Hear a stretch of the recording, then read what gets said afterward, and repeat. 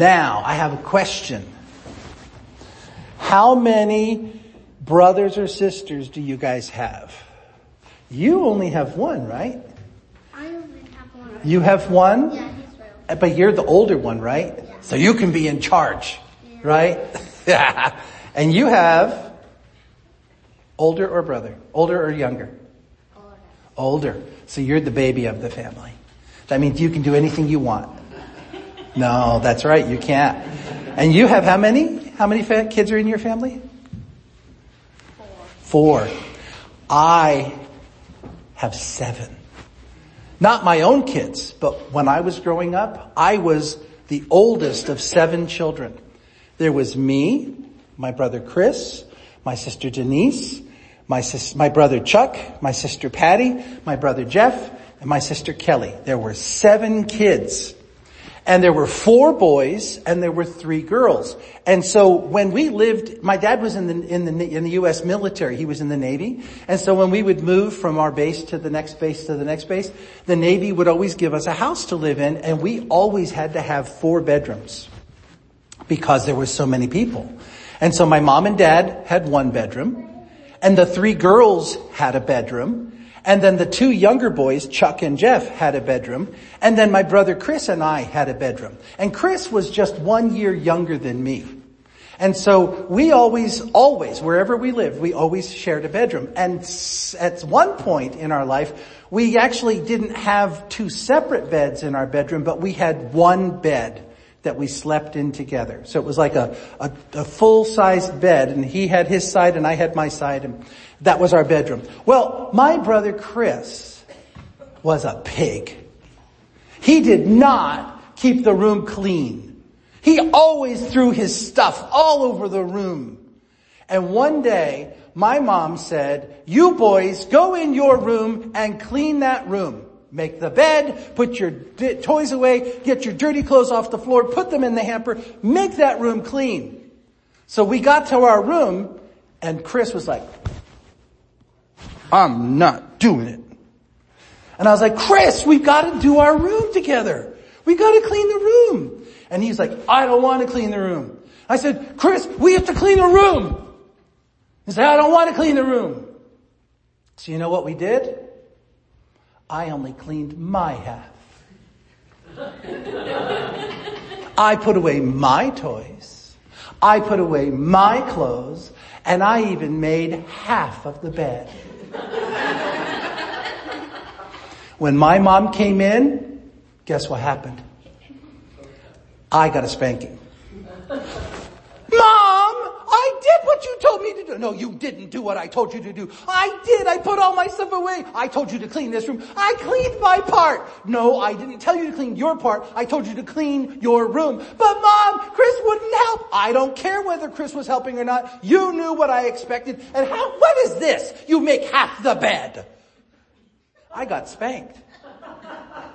And then Chris got spanked. And then we had to clean the room. And then we had to make the bed. It wasn't fair, because I did what I was supposed to do, and I still got spanked, and that wasn't right. But did I do the right thing? No, because what did my mom say? Clean the room. Make your bed. Whether my brother wanted to help me or not, I still had to do what my mom said. So I was being selfish, going, "I'll only clean my side." And that's not the way you do it. You do what your mom and dad tell you to do, and don't worry about whether your brother or your sister are doing what they're supposed to do. If they don't do what they're supposed to do, mom and dad can spank them, but at least you're doing the right thing. It's exactly the same way with God. When God asks us to do something, we shouldn't go, "Well, they're not doing it." We should say, "Yes, God, I will do what you ask me to do. Whether anybody else follows, I'll do what you want me to do." That's what God wants from us. He wants us to love him enough, to trust him enough, to obey him. And then after that, all the other people can do what they have to do, and God will sort that out for them. But us, we just have to make sure that we always do what God asks us to do, no matter what. No matter if anybody else helps us. So, I want to pray with you guys. And I want to ask God to bless you. And then we're going to send you back to your class, okay? Jesus, bless these kids. Help them, Lord, to come to an understanding of what it means to honor you no matter what anybody else is doing. To love you, to serve you, to follow you, regardless of anyone else being part of it. And I pray, Father, that you would draw these kids into a very close and vital relationship with you. In Jesus' name, amen. Amen. You guys can go back now, okay? Thank you so much. True story, folks. I really only made half the bed. And I got whooped. I don't know that my mother has ever been that angry before. She was furious. Excuse me. Open up your Bibles, please, to 1 Samuel chapter 25. This, for me, this chapter, it's an interesting story, but when I was looking at the so what, I was like, God, what is the so what here? So we're going to look at the story. The story is a little bit lengthy, so we don't have time to read the entire story. Let me just give you a quick synopsis. There are three major characters in this story. Now, the very beginning verse of chapter 25 tells us that Samuel died, and they buried him, and then David moved to a place called the wilderness of Paran. And if you have your maps that I gave out a few weeks ago, this is the Dead Sea. And then you'll see in the middle over here, you'll see Ziph, Hebron, Ziph. Then you'll see below that Carmel, and then you'll see Maon, M-A-O-N. Paran and Maon, same. Why? Don't ask me. I'm not the one that made the names on the map. But that's literally, if you see on a map, Maon or Paran, that's basically the same area. And so, David took his people farther south away from King Saul's people. And while he was there in that area, they came near the lands of a very rich man whose name was Nabal. Now the word Nabal, the name Nabal means fool. That's a wonderful name to name your child. But that's the name of this guy, Nabal. And Nabal had a wife whose name was Abigail. Abigail means father of joy or leader of joy. And then there's David. Those are the three major characters in this passage. Basically, Nabal has a landholder. He has all of these sheep and goats, and they graze all over the place. He has servants that take care of them for him. He's a very, very wealthy man. And Abigail runs the household for Nabal. And Abigail, from the little bit that we're able to get from this story, is kind of in a loveless marriage. She doesn't really honor her husband other than the fact that he's her husband, but she doesn't really, there's not a lot of intimacy there. There's not a lot of love. Nabal is just a jerk. Nabal is a very selfish man. And at this point in the story that we're picking up, there's it's the sheep shearing time. Okay, so this happens usually once a year. And this is a time of gathering together of all the critters, and they're shearing the sheep, and it's not a party, but it's like a party.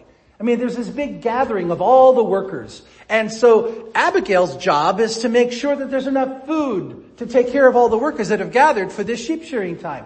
And Nabal is overseeing this big event. Well, it is the perfect time for David, who is a resident in this community, to come up to Nabal and say, hey, can you help a brother out? I got 400 to 600 people out here I'm trying to take care of, and it would be nice if you could share some of the wealth of what you've been received over the year. And David doesn't go himself. He sends 10 people out of his group. So they go with a very specific thing. And they basically say, peace to you, verse 6. He sends them, he says, thus you shall greet him, peace to you, and peace to your house, and peace be to all you have. So basically it's shalom. Shalom. Shalom. Not on just you, but on your family and on all that you own. Then he said to tell his servants, I hear that you have shearers. Now, your shepherds have been with us, and we did them no harm. And they didn't miss anything all the time that they were in Carmel. Ask your young men. They'll tell you. Therefore, let my young men find favor in your eyes, for we are coming on a feast day. Whatever you feel that you have at hand, give it to your servants and to your son David. Now, is this an inappropriate request? No. Because literally, think about it. That part of the world, it's a wilderness. And there was no sheriff on every corner. There wasn't a 911 to call whenever there was a problem. These people literally would have to have their own guards, if you will, in their as part of the shepherding business to protect not only against predators, but also against any roving bandits that might be coming through the area. So literally what David did, without being contracted, he didn't he didn't come up to Nabal, previously and say, I'll do this for you if you pay us. He just did it out of the goodness of his heart. He literally protected Nabal and Nabal's men and the animals and all of the wealth of Nabal. He put in a protection over that area so that they didn't have to deal with bandits, so that they didn't have to worry about being beaten up or killed, and so that they didn't lose any of their animals. And through all of it, David did not allow his men to take any of the animals for themselves. So he provided basically a barrier of protection, and he didn't get anything for it. He did it just to be a good neighbor, if you will. But when it came time for this big feast, this big gathering, David then says, hey, you wouldn't have such a big feast and such a big harvest if it weren't for what we did for you. So can we have a little bit to help celebrate too? And it's a perfectly perfectly honorable request. He wasn't doing anything wrong. And look at what Nabal says to David's servants after they come and ask for this help. Verse 9, when David's young men came, they said all of this to Nabal in the name of David, and then they waited. And Nabal answered, who's David? Who is this son of Jesse? There are many servants these days who are breaking away from their masters. Shall I take my bread and my water and my meat that I have killed for my shearers and give it to men who come from I don't know where? So David's young men turned away and came back and told David all of this. And David said to his men, every man strap on his sword. Every man of them strapped on their sword, and David strapped on his sword, and about 400 came after David, while 200 remained at the luggage, with the baggage. But one of the young men told Abigail, Nabal's wife, behold, David sent messengers out into the wilderness to greet our master, and he railed at them. The men were good to us. We suffered no harm. We didn't miss anything when we were in the fields, as long as we went with them. They were a wall to us, both night and by day, all the while we were with them, keeping the sheep. Now therefore know this, and consider what you should do, for harm is determined against our master and against all this.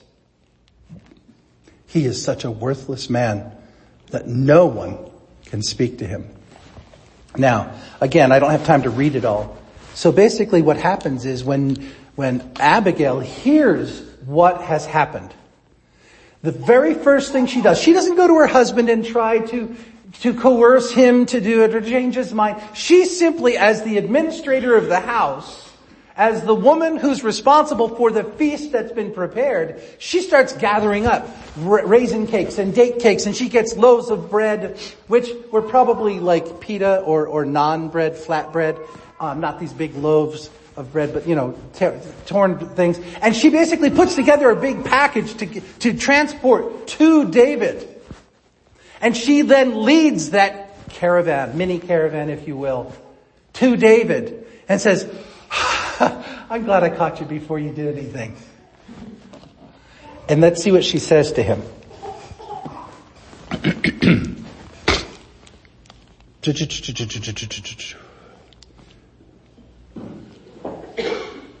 Verse 23, when Abigail saw David, she hurried and got down from the donkey. She fell before David on her face and bowed to the ground. She fell at his feet and said, on me alone, my Lord, be the guilt. Please, let your servant speak in your ears and hear the words of your servant. Let not my Lord regard this worthless fellow. Nabal, for as his name is, so he is. Nabal is his name, and folly is with him. But I, your servant, didn't see the young men of my Lord, whom you sent. Now then, my Lord, as the Lord lives, as your soul lives, because the Lord has restrained you from blood guilt and from saving with your own hand. Now let your enemies and those who seek to do evil to my Lord be as Nabal. And now let this present that your servant has brought to my Lord be given to the young men who follow my Lord.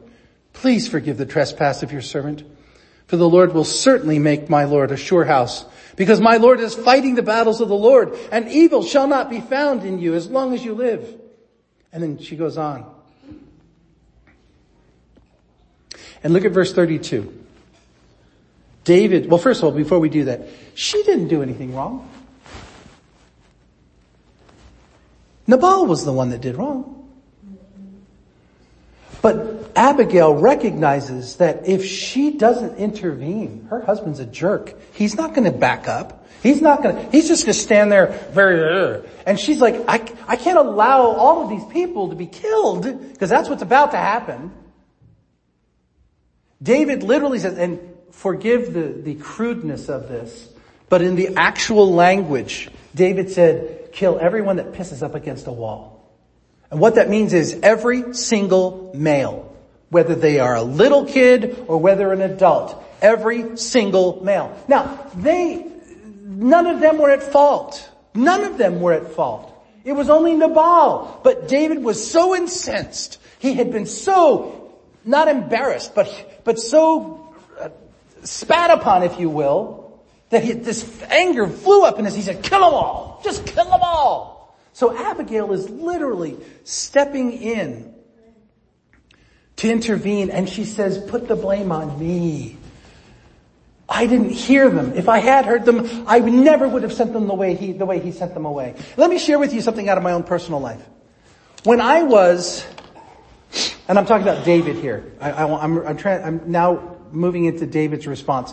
When I was in the United States Air Force in the Philippines, we were the only American family attending our church. And our pastor was very, very gracious, and they had us in their home all the time. So we would come over to their home for dinner, for after church or whatever. And they had 4 children. There was Ami, Lemuel, Faith Joy, and Jeriel. Jeriel was the youngest. Lemuel was about 8 years old.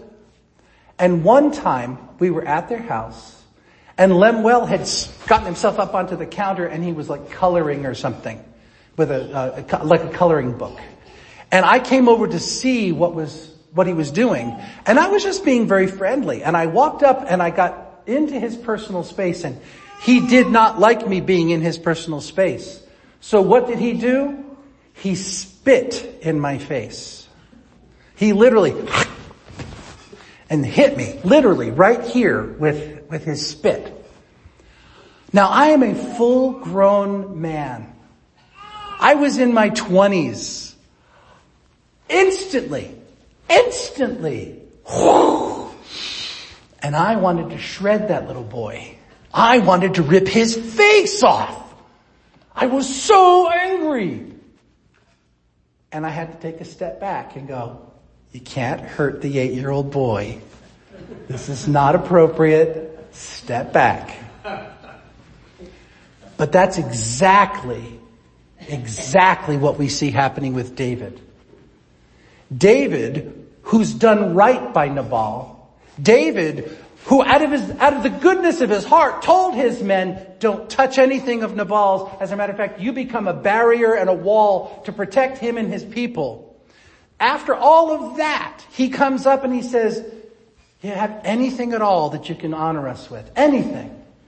And then gets spat in the face, literally, by Nabal. And he instantly flames up. Kill them! Kill them all! Grab your swords, men! We're gonna kill them all! And the only thing that kept it from happening was the soft answer that came from Abigail. Turn to Proverbs.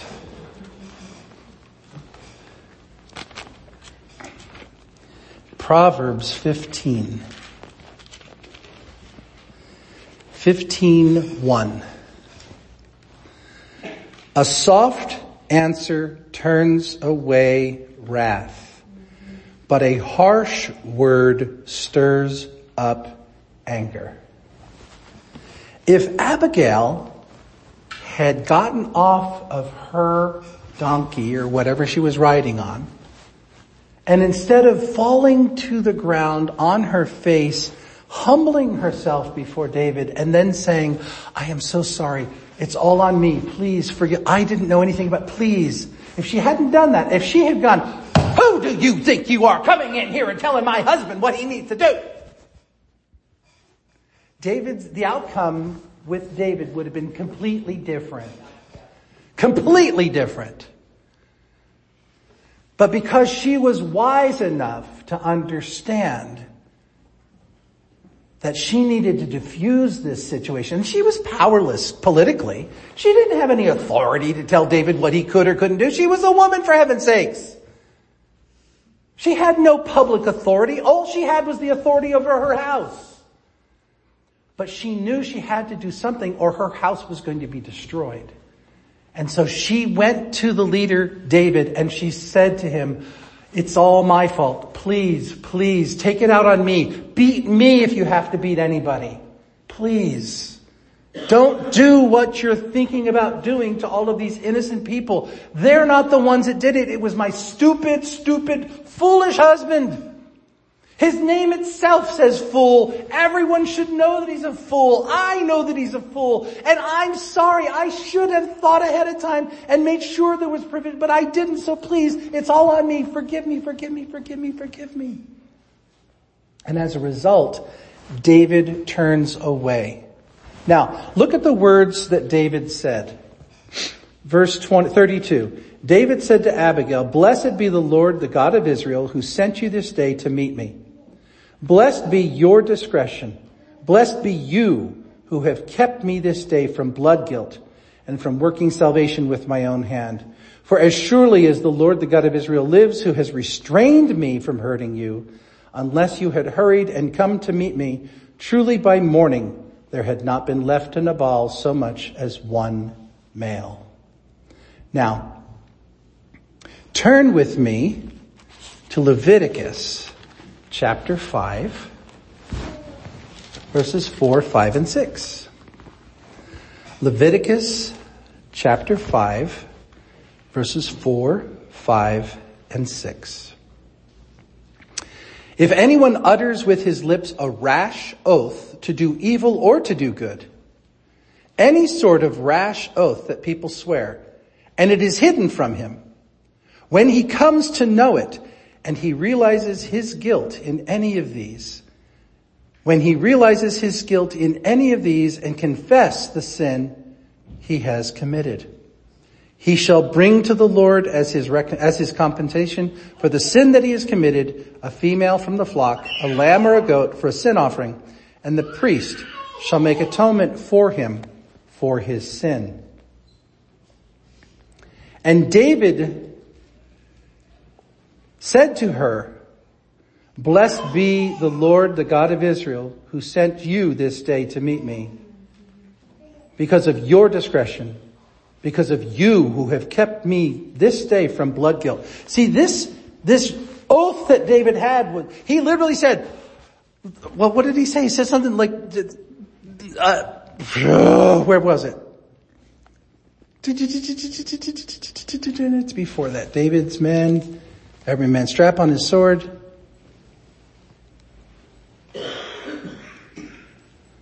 Where is it?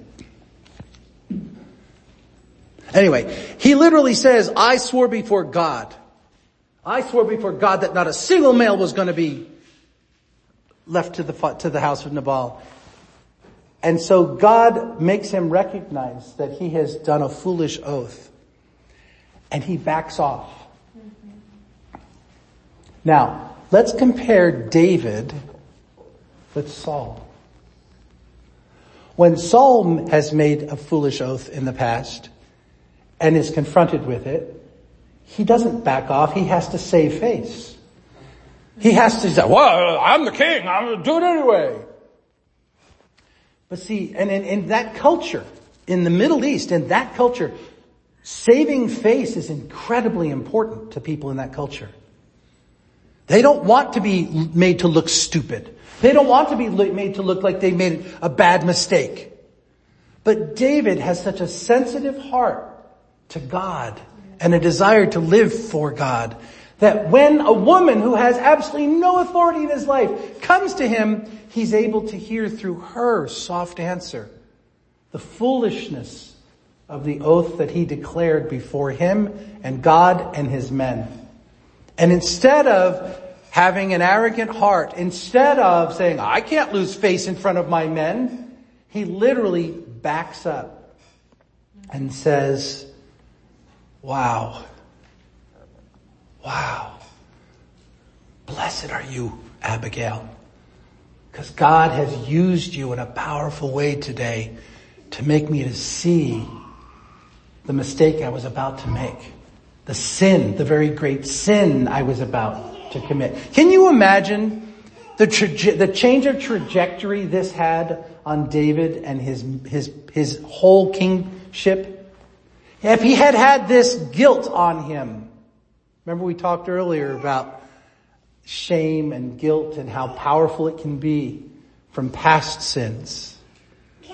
But God rescued David from that shame, that embarrassment, that feeling of being less than by the wisdom and discernment of a woman who knew how to act appropriately and who knew how to take things in her own hands and say, look, we need to make this right and I need to step in before any bad stuff happens.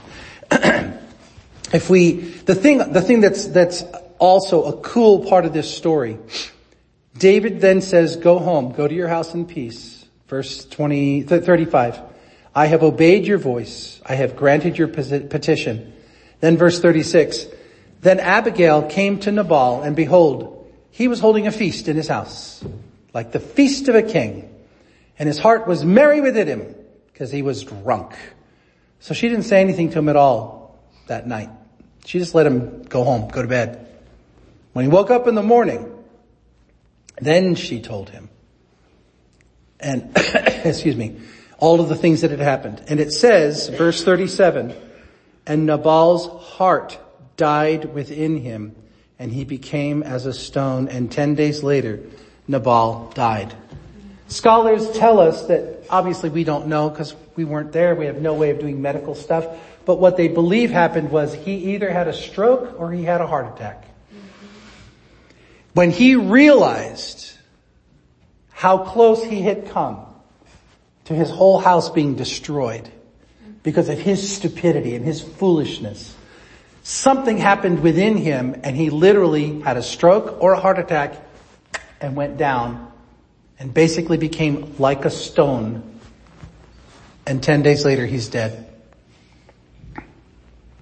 And look at what David says in response to that. Verse 39. When David heard that Nabal was dead, David said, blessed be the Lord, who has avenged the insult I received at the hand of Nabal, and has kept me, his servant, from wrongdoing. The Lord has returned the evil of Nabal on his own head. And then David sent and spoke to Abigail to take her as his wife. And when the servants of David came to Abigail at Carmel, they said to her, David has sent us to you to take you to him as his wife. And she rose and bowed with her face to the ground and said, behold, your handmaid is a servant to wash the feet of the servants of my Lord. And Abigail hurried and rose and mounted a donkey, and her 5 young women attended her. and she followed the messengers of David and became his wife. I read to you out of 1 Corinthians chapter 10, verse 13. There is no temptation that hits any human being that is not common to all human beings.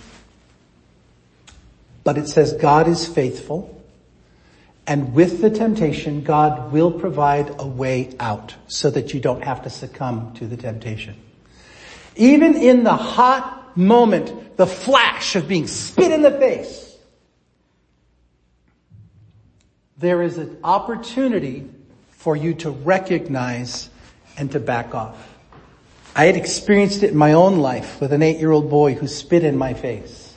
I don't know what you have experienced in your life, but I'm sure every single one of you can attest to at least once in your life having such a flash of anger, and your immediate response is, who do you think you...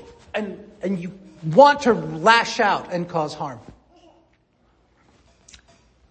But the reality is, as a child of the Most High God, you have a responsibility to always do what brings honor and glory to your Father in heaven.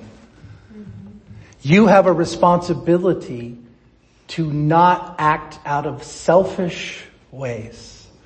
Even in the flash of the moment.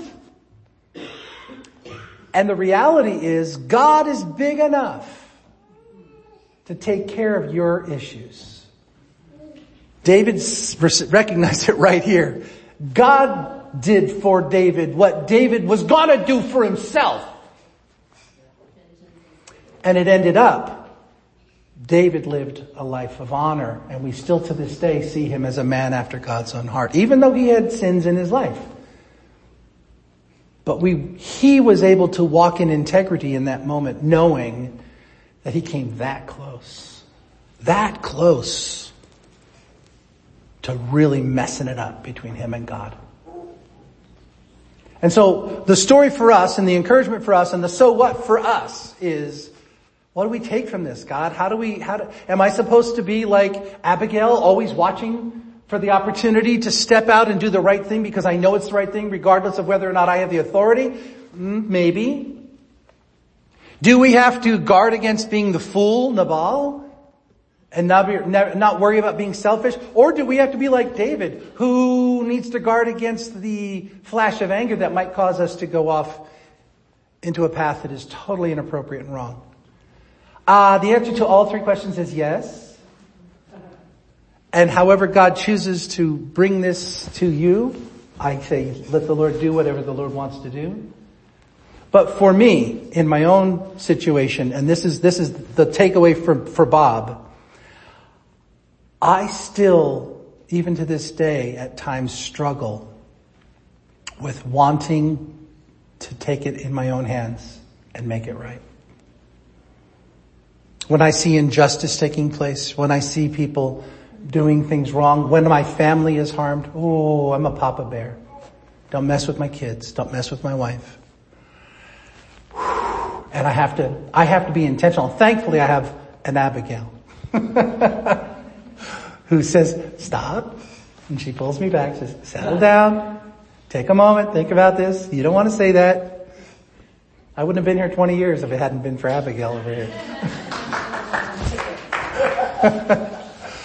So that's my takeaway. But the Holy Spirit can talk to you, whatever the takeaway is for you. But there's power here. If we will let God do the fighting, if we will let God be honored through everything that we say and do, if we will always follow the path of holiness and righteousness and purity and faithfulness, God can sort out all of the injustice. God can sort out all of the bad. It may not be the way we thought it should be. It may not be the way we would have done it, but God can sort it out.